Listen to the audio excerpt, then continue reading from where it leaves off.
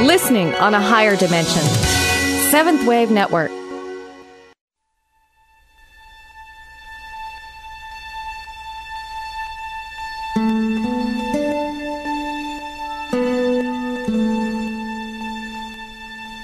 Good afternoon, and welcome to Authentic Living with Andrea Matthews. Over the next hour, you'll learn how to see your true self in the midst of life's twists and turns. You'll be challenged to think outside of the box when it comes to the mysteries of life.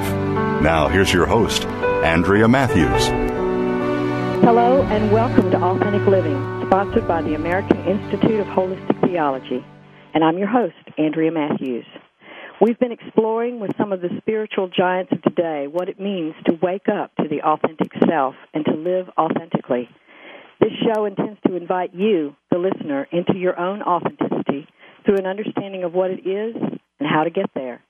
And for that purpose today, we're having a conversation with Joan Borysenko on the topic of spiritual guidance. Dr. Joan Borysenko has been named by Dr. Wayne Dyer as the smartest woman he's ever known. And if you simply consider the fact that she has a doctoral degree with 3 postdoctoral degrees, all from Harvard, you'd have to be convinced that perhaps Dr. Dyer is right. But there's even more. Her studies of medicine, cancer cell biology, psychology, and psychoneuroimmunology have led her to become one of the world's leaders in integrative medicine and a foundational leader in the study of meaning and spirituality as a component of health and healing.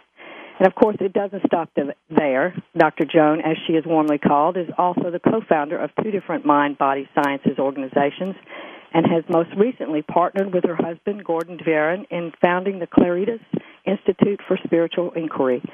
She's the author of several video and audio programs and of 13 books, including the bestseller Minding the Body, Mending the Mind, and the book upon which we will focus our attention today, Your Soul's Compass, What is Spiritual Guidance? We're going to have a conversation with Joan Borysenko today to help you, our listeners, understand the real how-to of spiritual guidance. Welcome, Joan, and thank you so much for talking with us today. You're very welcome. I'm thrilled to be here. And as you talk about authenticity, already all kinds of images were arising in me, and the recognition of how important authenticity is for spiritual guidance, because you're really guided to bring forth the gifts that only you have as a unique expression of that divine energy. And in order to do that, you have to be receptive to the truth that you have an authentic self that's more than, your wants, your desires, your labels, what your mother told you, and get to that deeper place within yourself. And then, can we change the world from that place, Andrea? Absolutely. And you said in your book that spiritual guidance actually begins first with the question, who am I? That's right. So that means anybody that's willing to ask and answer that question can learn the art of spiritual guidance. It's not just meant for the mystics and gurus and great teachers of the world. That's right. It's meant for all of us. And it's interesting today that you should right away talk about who am I, because we have a house guest by the name of Robin Kasarjian. And Robin started something called the Lionheart Foundation, which is a national emotional literacy project for prisoners. In her book for prisoners, Houses of Healing is in every federal and state prison in the United States. And so many prisoners have taken the program, have changed, and then she expanded it to youth at risk. And there's another book called Power Source for Youth at Risk. And then it expanded backwards in the chain of violence, all the way back to mostly teenage mothers of kids at risk. And what Robin teaches really is the answer to that question, who am I? Once you realize, there's something deeper in there than the mistakes you've made or the ways you've been abused as a child or what society labels you as. And once you touch that kind of inner center and develop, an appreciation for yourself, then from there you can take responsibility for your life, quit blaming other people, and bring something good into the world. So it all is based on who am I? And we were just sitting and watching a video clip from the Lionheart Foundation materials of prisoners sitting there and talking about their experience of asking that question, who am I? So it's not just for mystics or for people who've had a lot of privileges. It's a question all of us have to ask in our lives. That's right, and it does get you to the core of sort of why you're here. While you were talking, I had this image of that old New Testament story of Jesus walking down the street and the woman who had a hemorrhage touching the hem of his garment. And I feel like that's kind of what we do the very first time we reach in there and touch something that's very authentic. We sort of touch the hem of that garment. And we touch the hem of that garment, some vision larger than the small vision we hold for ourselves has a chance to get into us. And we realize maybe I'm not just this separate person all alone with my frustrations, with my difficulties, with my limitations, but just maybe I'm part of something so much larger and more magnificent. And, without, some people like the word God. It bothers other people. Some people like the idea of source of our being, but the thought, maybe I'm part of something larger, some infinite potential, some God, maybe I am truly the eyes and the ears and the hands and the feet of this. And it's up to me to make the world a better place. And because I'm more than just this body or more than just my history, that's possible. And how that's possible is what guidance is all about. What is it that guides us to bring forth the unique gifts that only we have to give for this world? Right, and that is the core question we're talking about today. In the introduction of your Soul's Compass, you speak of a beautiful Sufi story called The Hem of the Pearl. Yes. Can you tell that wonderful story here for our listeners and explain how it relates? Sure, it's a great story. It's a story that supposedly took place, maybe 3,000 years ago, but it's an archetypal story. We all enact it in our own lives. And let's put it this way. Once upon a time, there was a great king and a great queen, the queen of the East, the queen of the dawn, the king of this great kingdom in the Middle East. And their kingdom was beautiful. People were respected. There was enough of everything. It was just the kind of place where we'd all like to live. And when their son, the prince, came of age, they sent him essentially on a vision quest to find his authentic self so that he would, too, grow up to be a true, wise, and compassionate ruler. And what happened was this. They kind of got him all ready and gave him bags with everything he needed, and they sent him to Egypt. And they said, look, here's your vision quest. Here's the hero's journey for you. You have to find a lake, and in it there's a dragon, a big fire-breathing dragon. And hard by the dragon, right next to the dragon, is a pearl of great price. And it's up to you to bring back the pearl, vanquish the dragon and bring back the pearl. So he sets off to do this, but it's a long trek to Egypt, and he's tired, and he's hungry, and he uses up his food, and his clothes are in tatters.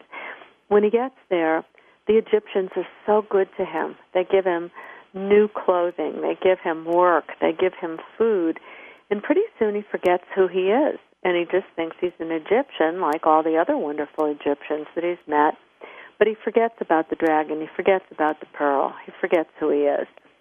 But his parents are watching from afar, and that's the idea that there is some energy that watches us from afar and keeps us on our path, and they think, uh-oh, our son has forgotten, what will we do?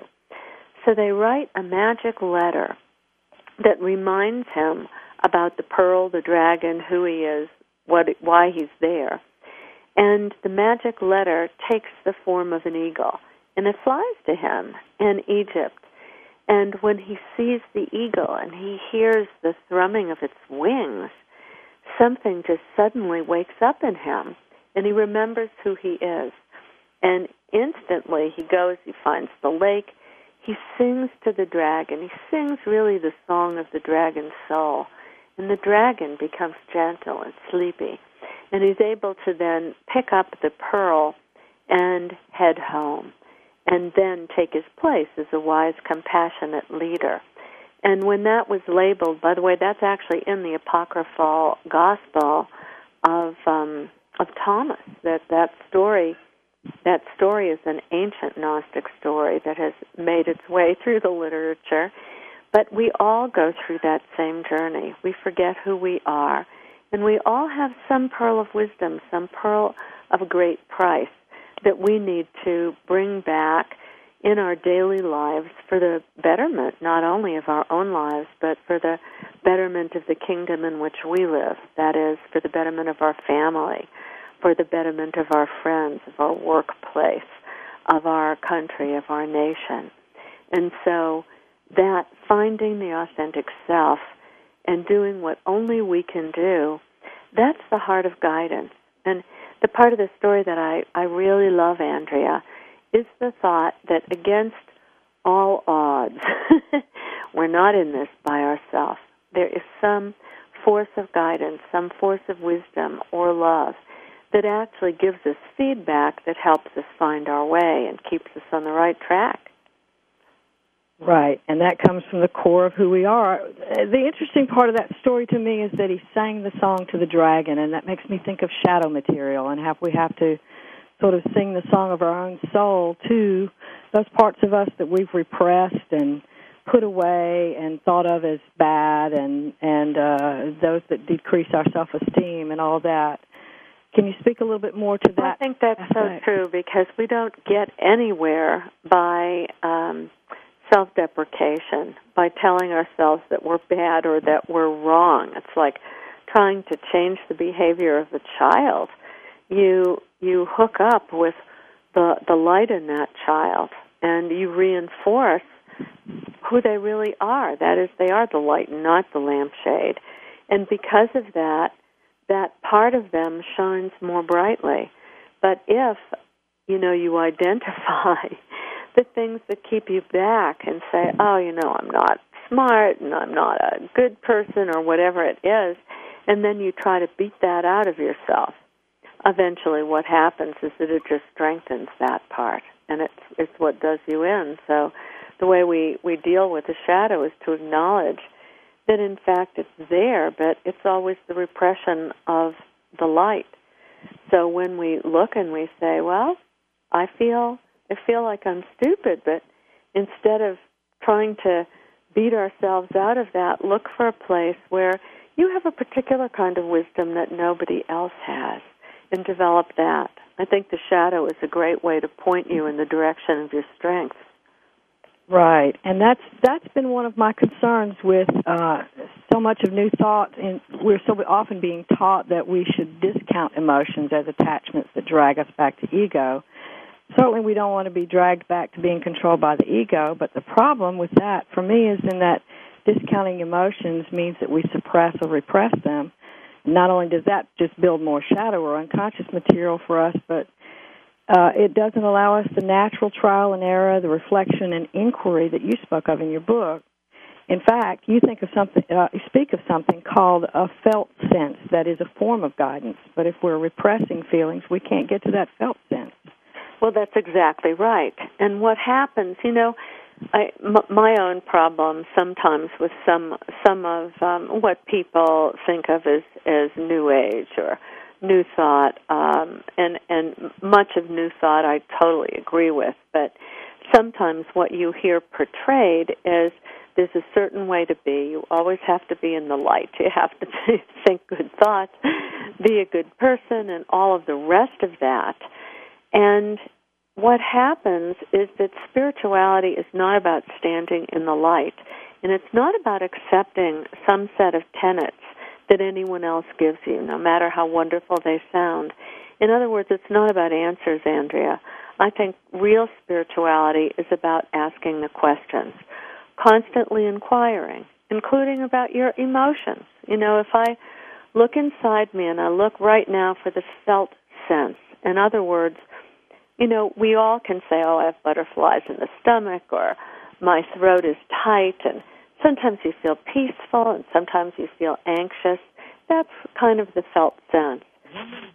And I'd say my felt sense now is excitement. So what does that tell me?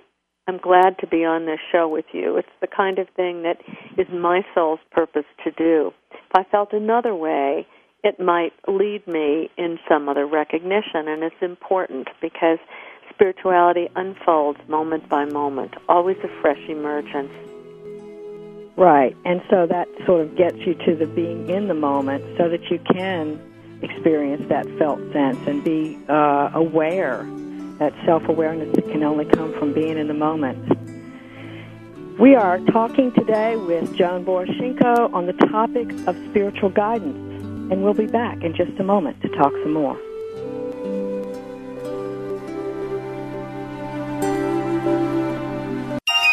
Be extraordinary. Seventh Wave Network. Create a life with growth, balance, abundant peace of mind, and joy. Tune in and call into Spirits Evolving with pragmatic psychic and certified hypnotherapist Lee Channing. By using the simple tools for growth offered by Lee, including intuition, color awareness, creative visualization, and more, build a stronger understanding of your own energy and offer clear, unencumbered energy to those with whom you share your life.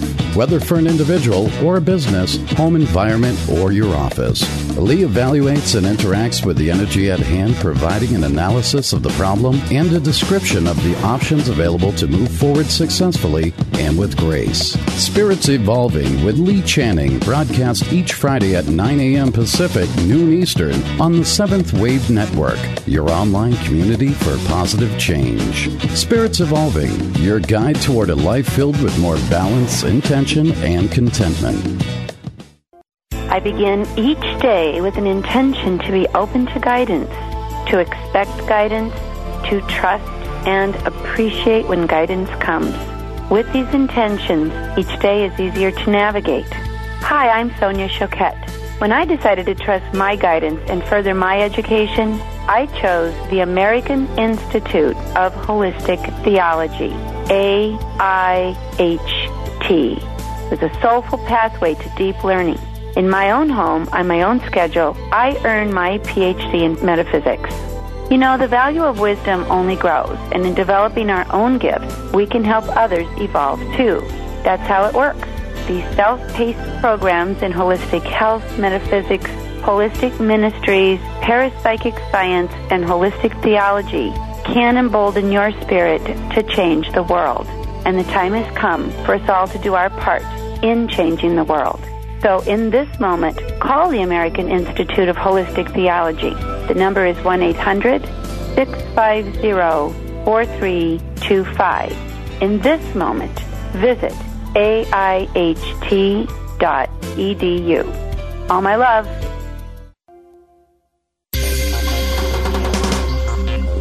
Your online community for positive change.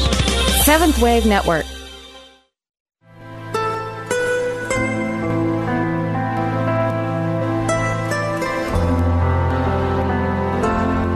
You're listening to Authentic Living with Andrea Matthews.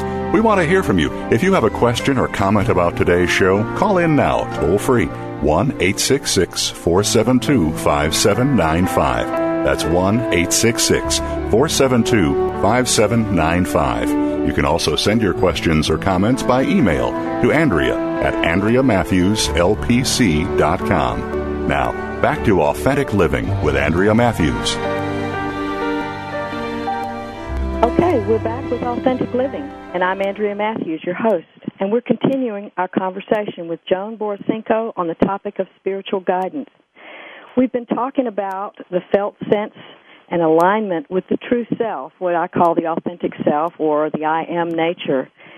So that really is the first step, Joan, in getting spiritual guidance. Is that correct? Yes, that is.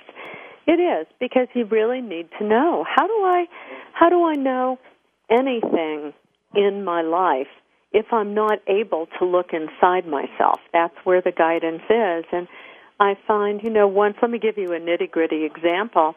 I was a scientist. I was teaching at Tufts Medical School at the time, and I just had a grant renewed to do cancer research. And I just started to feel so anxious and miserable inside. And instead of pushing that away and saying, oh, I need to be grateful, I have all this grant money to do all this research, instead what I did was say, well, let me inquire into it. Let me sit there. Let me sit with the anxiety. Let me sit with the feeling in my body. And as I sat with it, what arose, day after day, week after week, of really noticing this and noticing my dreams, was the sense, I'm not supposed to be doing this anymore.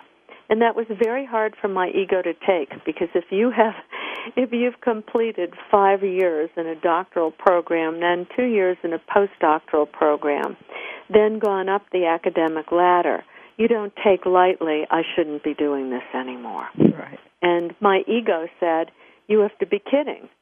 You can't leave this. This is what you have trained for. This is your identity. This is how people recognize you. What will you be without this? And then I had to do a discernment. What was that feeling of unease that led me to saying I should be doing something else? Was that the voice of the eagle, of the magic letter, of the nature of guidance, that I'd gotten off track from my life purpose? Or was it something else? Because we're full of self-delusion, don't you think? Mm-hmm. We're full of complicated motives.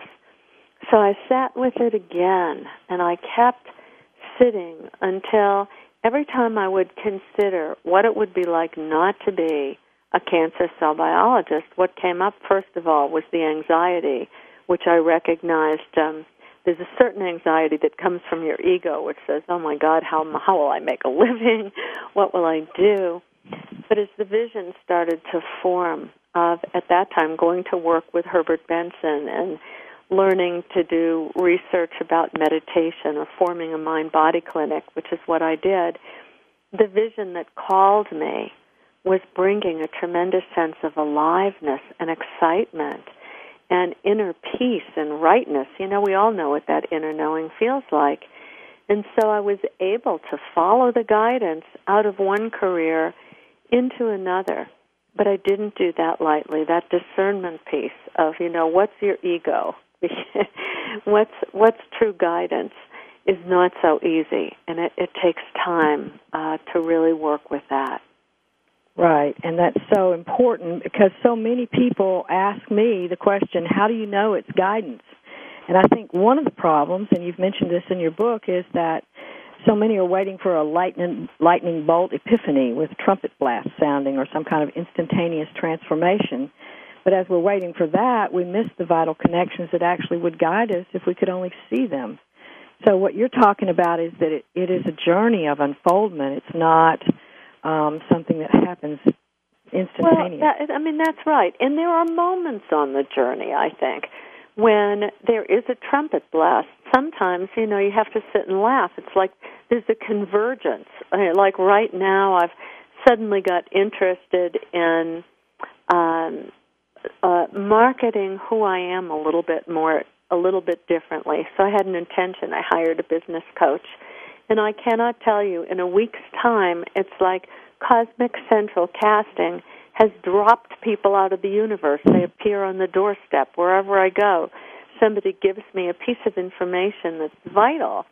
And that I say, well, this is convergence. I had an intention. I had a vision of defining who I am in perhaps a way that I haven't before, that really gets to a deeper kernel. And because of that, I think the intention to really live your vision brings guidance. It brings conversion. And sometimes then you do get these trumpet blasts from on high. But for the most part, life is kind of business as usual, and there's a lot to pay attention to. So when we wrote Your Soul's Compass, we, as you know, because you've clearly read the book, Andrea, asked the various sages, 27 sages of different spiritual lineages, everybody from Sufis to Hindus to Buddhists to Catholic priests to shamans, what is it? How do we receive guidance? And what they said essentially is you have to learn how to pay attention to everything exquisitely, to be open, to let go of your sense of what you think you know. And therefore, if you don't have the blinders on of what you think, suddenly you begin to notice more all around you. So it's becoming very mindful, becoming attentive, becoming teachable, becoming guidable. And that is not about the moments of great convergence or hearing the trumpets. This is really an everyday training in being present. Right. So let's talk about some of the blocks to that for just a minute. I want to go back to two other books you've written, Minding the Body and Mending the Mind, and Guilt is the Teacher, Love is the Lesson.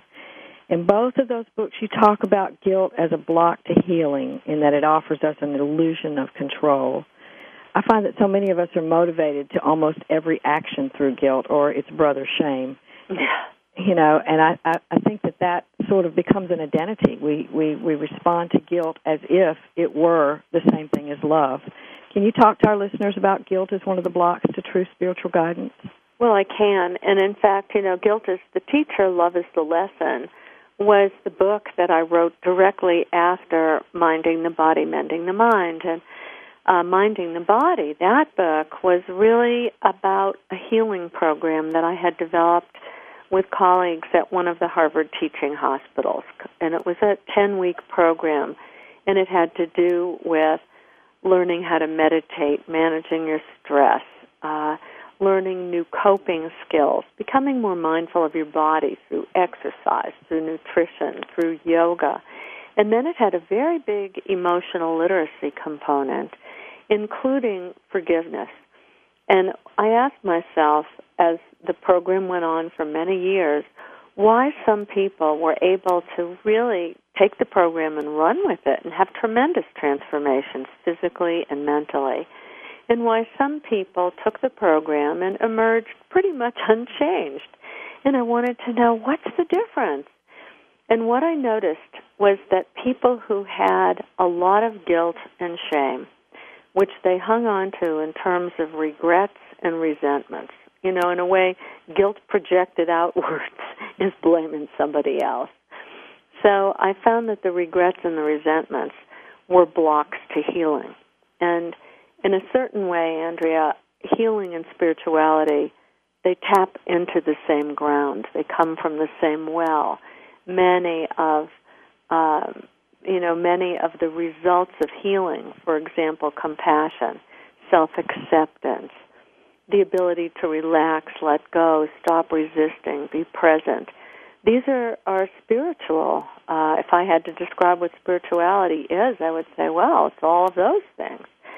So I'm not surprised that when we ask the sage about blocks to guidance, very often they would talk about, the ego, which in a way is lingo, but it's our identification of who we are in its most limited sense.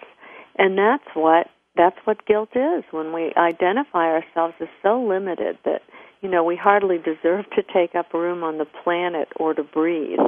And as a result of that, end up, for example, being a people pleaser, trying to please other people all the time. And if we don't, then feeling guilty. And right underneath that is, it's the childhood fear. If we're not pleasing to our parents, they'll put us out for the wolves to eat. How can you possibly be guidable when you have survival fear in your way? So that's why guilt blocks the ability to attend to guidance and then to act on it once you've gotten it. Yeah, it's, I come from the South where there's a cultural ethic to be nice. And we may talk about you behind your back, but we seem to get some kind of, and we do seem to get some kind of pleasure out of that, but we won't say what we're thinking, or we defer to the other person, and then we grumble later that we had to. So when I see a client in therapy and we talk about finding the authentic self, the biggest fear many have is that they're going to end up being perceived as selfish. It's very difficult for them to move past that sort of guilt, shame, identification to something that's more authentic. And you speak about love and agape, or unconditional love, as one of the fruits of spirit that gives evidence of guidance in your book. And I want to talk some more about that after the break.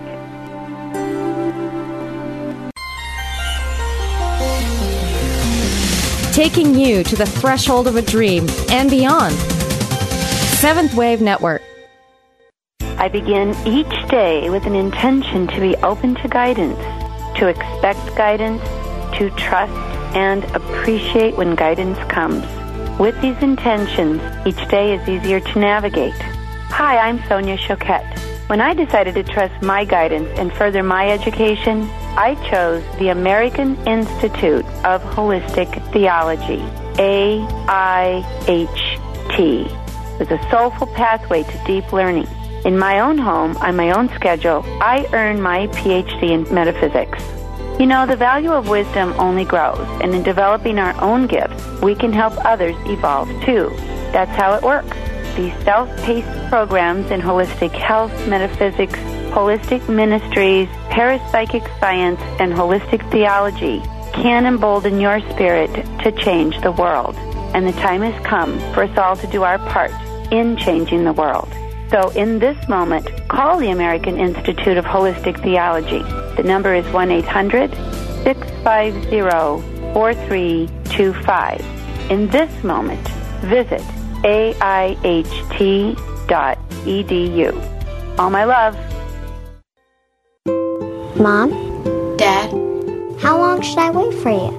Mom? If I'm at soccer practice. What if something happens? Will you come get me? Should I stay where I am and wait for you? Or go to Grandma's house since it's closer? Shouldn't we pick a place for me? There's no reason not to have a plan in case of a terrorist attack. Mom, if you're not home, should we go to the neighbor's house? How do we keep in touch with each other if the phones don't work? Should I be worried how we all get home? And some extremely good reasons why you should. Can you tell me? Everybody should have a plan. Take 5 minutes to talk about where you'll meet and how you'll get in touch with each other in an emergency. For other things you can do to be prepared, visit www.ready.gov. A public service announcement brought to you by the U.S. Department of Homeland Security and the Ad Council.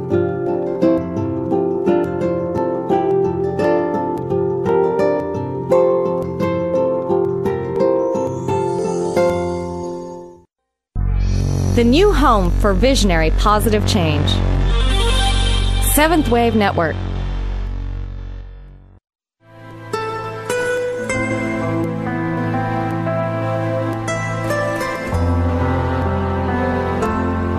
You're listening to Authentic Living with Andrea Matthews. We want to hear from you. If you have a question or comment about today's show, call in now, toll free, 1-866-472-5795. That's 1-866-472-5795. You can also send your questions or comments by email to Andrea at AndreaMatthewsLPC.com. Now, back to Authentic Living with Andrea Matthews. Okay, we're back with Authentic Living. I'm Andrea Matthews, your host, and we're continuing our conversation with Joan Borysenko on spiritual guidance. So I talked just a minute ago before the break about this whole thing of believing that if we become authentic, we might be seen or we might become selfish as an aspect of that sort of guilt, shame, identification. Can you tell us about agape or unconditional love as one of the evidences of spiritual guidance?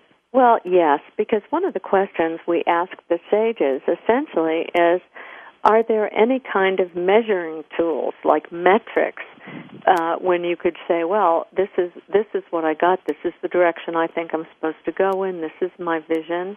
How can you tell that that's guidance? And by the way, one of our sages, Reb Zalman Schachter Shalomi, a wonderful rabbi, said, well, if you can tell me how to tell the difference between my ego and guidance, I'll become your disciple. So what he meant was this is not so easy to do. There are no 10 foolproof steps to knowing that you're guided. What you have to do is learn to pay attention to certain indicators. And let me give you a few of those. One of them you mentioned, which is the agape, that loving kindness. So some of the sages, for example, those from the Christian tradition, immediately pointed to a letter of St. Paul to the Galatians in which he described the fruits of the Spirit. And so how do you know what's at work? Is it spirit or is it something lesser? Well, the idea is if it's spirit at work, its fruits ought to be good.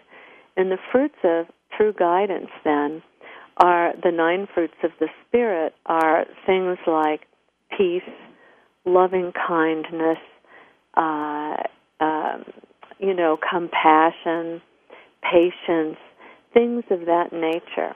And so let me give you an example. Oftentimes, I will kind of get an idea that, well, this is the direction I should do, or I should do this project, or I need to be with this person. And truthfully, Andrea, I get an idea a moment. I'm a creative person. My mind, I'm always getting all kinds of ideas, but which to follow?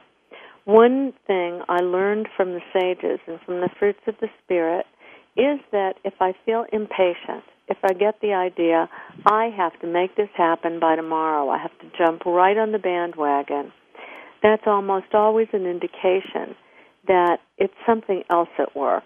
It's not spirit. It's like maybe, I think that person needs more work, and my codependent self is trying to jump in to save them. Or, I think, if I did that, then people would think better of me. So what I do, if there's haste involved, is I just say maybe, let it wait. The Quakers, we interviewed 4 Quaker sages. They said, let it season, let it simmer. Is it still a good idea tomorrow? Is it a good idea next week? Is it a good idea next month? And that's a very important thing. And then the real question, the deepest question is there love in it? Really takes a lot of thought, because the question is, what is real love? There are many of us who would say, well, pleasing somebody else is a loving thing to do. But I would say it's often not the loving thing to do. It may be a people-pleasing thing to do, where you're stepping outside your own deepest sense of self into a part of you that is getting its worth from other people liking you. That's not love at all. That's an old pattern of people-pleasing. And so when you do something truly out of love, it's because it is a reflection of your own deepest sense of self. And if it involves another person, it allows an expression of their deepest sense of self. So it's quite a fascinating thing for your listeners just to sit and say, what is love? And so I thought about this as Gordon and I were writing Your Soul's Compass.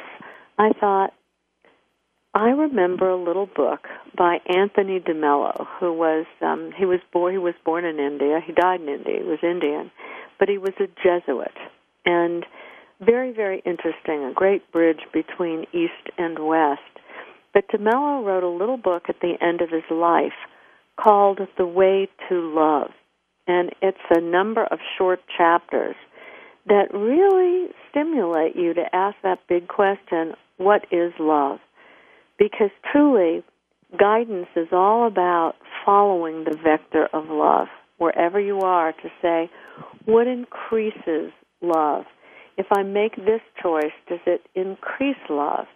And often, here's the difficult part, which you know as a therapist so well, maybe what increases love is to tell a certain person that you can no longer work with them, or you can't be a friend in the same way that you were before, because you've realized the way that you're being with them is somehow intrinsically limiting that light within you from coming through. So this is a big deal when we say love is the final way to vet guidance. How do we understand love? Absolutely, and your examples are so clear. I so appreciate you being so clear with our audience so that it's easy to see what you're talking about in terms of living out the daily experience. I think of love when, from the Christian tradition, we quote 1 Corinthians 13 about the definition of love, and so often we compare the way we give to others based upon that definition. But I think it goes a little deeper than that. I think that's the love we receive or recognize as part of the divine nature before, maybe not even before is not the right word, but just as a part of the flow of energy that we also give to other people. Mm-hmm. Yeah, and it's a beautiful reading from Corinthians 13. It is. Yeah, absolutely. And if you read Corinthians and then read Galatians, it helps you also to really sit with and inquire more deeply on these fruits of the Spirit and how they're related to love. Mm-hmm. Mm-hmm. Okay, well, let's talk a little bit more about the aspect of action. We've talked about alignment. We've talked about discernment, and you gave some beautiful examples from your own life about that. Let's talk about action. I know one of the things you referenced a little while ago was the waiting out the instinct that Patricia Loring mentioned in your book, waiting out the rush to be in control, not acting in haste. Carl Jung would call that holding the tension. And he meant the same thing that you do by sitting with ourselves and listening to all the vying voices long enough to get clarity. And you've said in your book that fear is one of the main reasons why we rush to act. Can you explain how fear makes us want to rush to action? And Absolutely. How that works? Look at all the people now who've lost their jobs or they're in danger of their home being foreclosed on. And the need to survive trumps everything, doesn't it? When you say, okay, I've got 6 job applications in, and someone calls up and they say, well, you can have the job that you interviewed for, but in your heart of hearts, you know that this is not a job that you want to stay with. It's not something that feels like a good fit for you. But there's so much fear that the other 5 interviews won't pan out, and you won't be able to pay your mortgage, and your home will become foreclosed on, that you act right away out of fear. And that is fear. Fear at its basic comes from survival needs. So what we need to be able to do is to say, wait a minute. Do I really have to do this at this moment? Can I say maybe? And, I'm not using that as an example. There may be some of your listeners who are in that position, and sometimes the wisest thing in a position like that, well, you can get a job, take it, and you can look around a little bit later. But often we're in a position where there really doesn't need to be that kind of rush and hurry, and we can sit with something and let it season longer. So, for example, I have a friend, and she was in a rush to get married. It was a very interesting thing. She met a person, and everyone was it's a funny thing because it's hard to say to a girlfriend, what are you thinking? That's the wrong guy. That I think she could tell from people's responses, but in a way that made her more afraid. She was so afraid that she was going to end up alone, that instead of just being with him and seeing how it felt over the long run to have a relationship, she wanted to tie it up prematurely and just get married so he wouldn't get away. And it turned out to be a terrible relationship and a very, very difficult divorce.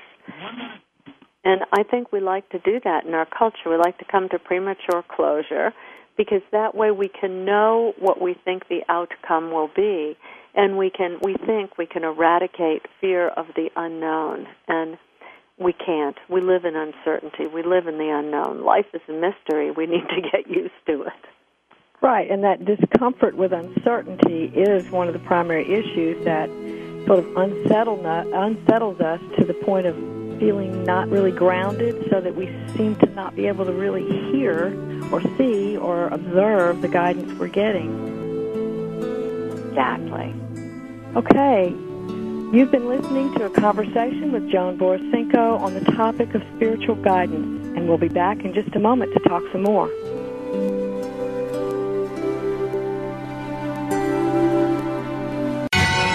Listening on a higher dimension. Seventh Wave Network. I begin each day with an intention to be open to guidance, to expect guidance, to trust and appreciate when guidance comes. With these intentions, each day is easier to navigate. Hi, I'm Sonia Choquette. When I decided to trust my guidance and further my education, I chose the American Institute of Holistic Theology, AIHT. with a soulful pathway to deep learning. In my own home, on my own schedule, I earned my PhD in metaphysics. You know, the value of wisdom only grows, and in developing our own gifts, we can help others evolve too. That's how it works. These self-paced programs in holistic health, metaphysics, holistic ministries, parapsychic science, and holistic theology can embolden your spirit to change the world. And the time has come for us all to do our part in changing the world. So in this moment, call the American Institute of Holistic Theology. The number is 1-800-650-4325. In this moment, visit aiht.edu. All my love. Fiction seeping into reality.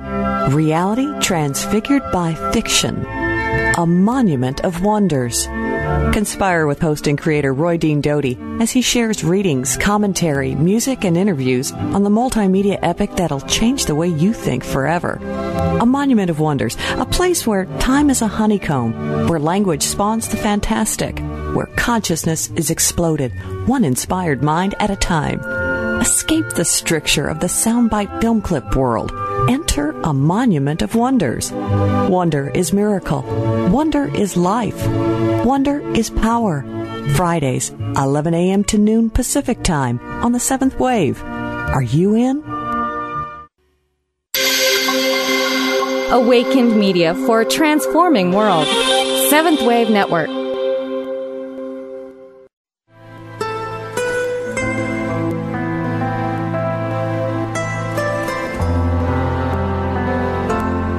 You're listening to Authentic Living with Andrea Matthews. We want to hear from you. If you have a question or comment about today's show, call in now, toll free, 1-866-472-5795. That's 1-866-472-5795. You can also send your questions or comments by email to Andrea at AndreaMatthewsLPC.com. Now, back to Authentic Living with Andrea Matthews. We're back with Authentic Living, and I'm Andrea Matthews, your host, and we're continuing our conversation with Joan Borysenko on the subject of spiritual guidance. Joan, we've talked today about alignment with the authentic self as a real important part of spiritual guidance. We've also talked about discernment, and we've been talking about action. One of the things you talked about in your Soul's Compass was with regard to the questions you were asking the wise sages. You asked them what was the possibility that within each of us there was an ever-growing evolutionary force that through experience is bringing us to our fulfillment, similarly to the way an acorn becomes an oak tree. You referred to this as a kind of spiritual seed or spiritual DNA.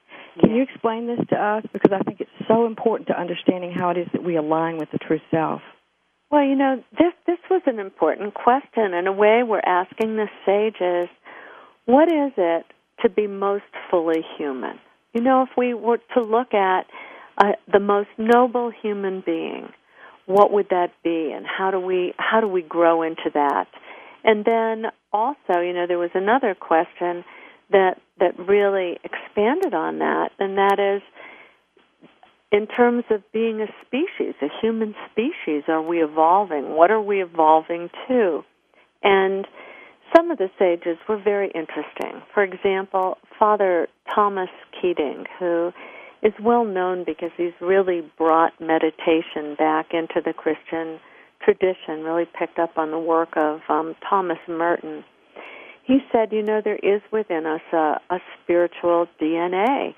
And what we're growing up into is the divine selves that is the potential within us. And more than that, the divine self is growing itself through us. So we're looking at a complementary thing. You know, in shorthand, I might say God is growing us and we are growing God. And the Sufis talk about this too. There's a piece, there's something called the Hadith in the Islamic tradition, and it's about the life and the sayings of Muhammad. And one of the lines in the Hadith, and this is a clumsy paraphrase on my part, but that God is a hidden treasure desiring to be known, so that he created the earth and all of its creatures so that he could be known. And so there's this idea, there's a God or a divine consciousness of which we are clearly a part, and yet we reflect something back to that divine consciousness. So it's a two-way street. It's an expansion. And you talk to Keating, and what he says is, well, the theologists, of course, want to preserve a separation between divinity and between humanity, who we are. And so one has to be very careful with languaging. But are we not, in fact, divinity itself, knowing itself and growing itself? And at a certain point, there's a moment of aha, a moment of recognition, and I guess if you were a Buddhist, you would say, oh, that's a moment of enlightenment. There's, different terminology for this. To me, it's a moment of becoming fully human, of suddenly settling in, being totally comfortable in my own skin, and yet simultaneously realizing I'm not just what's in my skin. Really sensing in a way that's totally real that I am part of a larger whole, and that wholeness, we talked about love, Andrea, the felt sense of that wholeness is such an exquisite sense of love that for me, the nobility of being human is to know at moments I have glimpses of that, but that it is possible for me to attempt at least, to intend to live my life in a way that love can flow through me and inform my relationships and my work in the world. And we got that kind of a sense from many of the sages from different traditions, that's our spiritual DNA. We're growing into the divine one, into a recognition of it because we already are it. And what do you say to people whose spiritual guidance is sort of threatened by that idea that we're one with the divine? That it's a matter of language. And here's the fascinating part of your soul's compass for me. It was meant as a conversation in what we call inter-spirituality. And let me define that term. And first we have to look at what is interfaith. And interfaith is to say, well, here's how I connect with the divine. This is my language for it. These are my rituals. These are my customs. And we learn to compare those and learn to have respect for all these different ways. Interspiritual is different. If interfaith is, if every faith was a flower, a beautiful different flower of a different color, interspirituality would be the common groundwater that fed all of the flowers. And so a true mystic or sage from any tradition, whether you're talking about somebody who is a Sufi or somebody who is a Jew or someone who's a Christian or someone who's a shaman, a mystic, and that is somebody who's had the direct experience of the divine, they would all describe the groundwater as exactly the same. It's only when the flowers come to the surface that we have differences based on language. And so this is my challenge. The language is so different for these different traditions that oftentimes we end up discounting one another or arguing with one another. And I truly don't know the answer to whether there is some common language of the soul that would kind of remove these linguistic disturbances.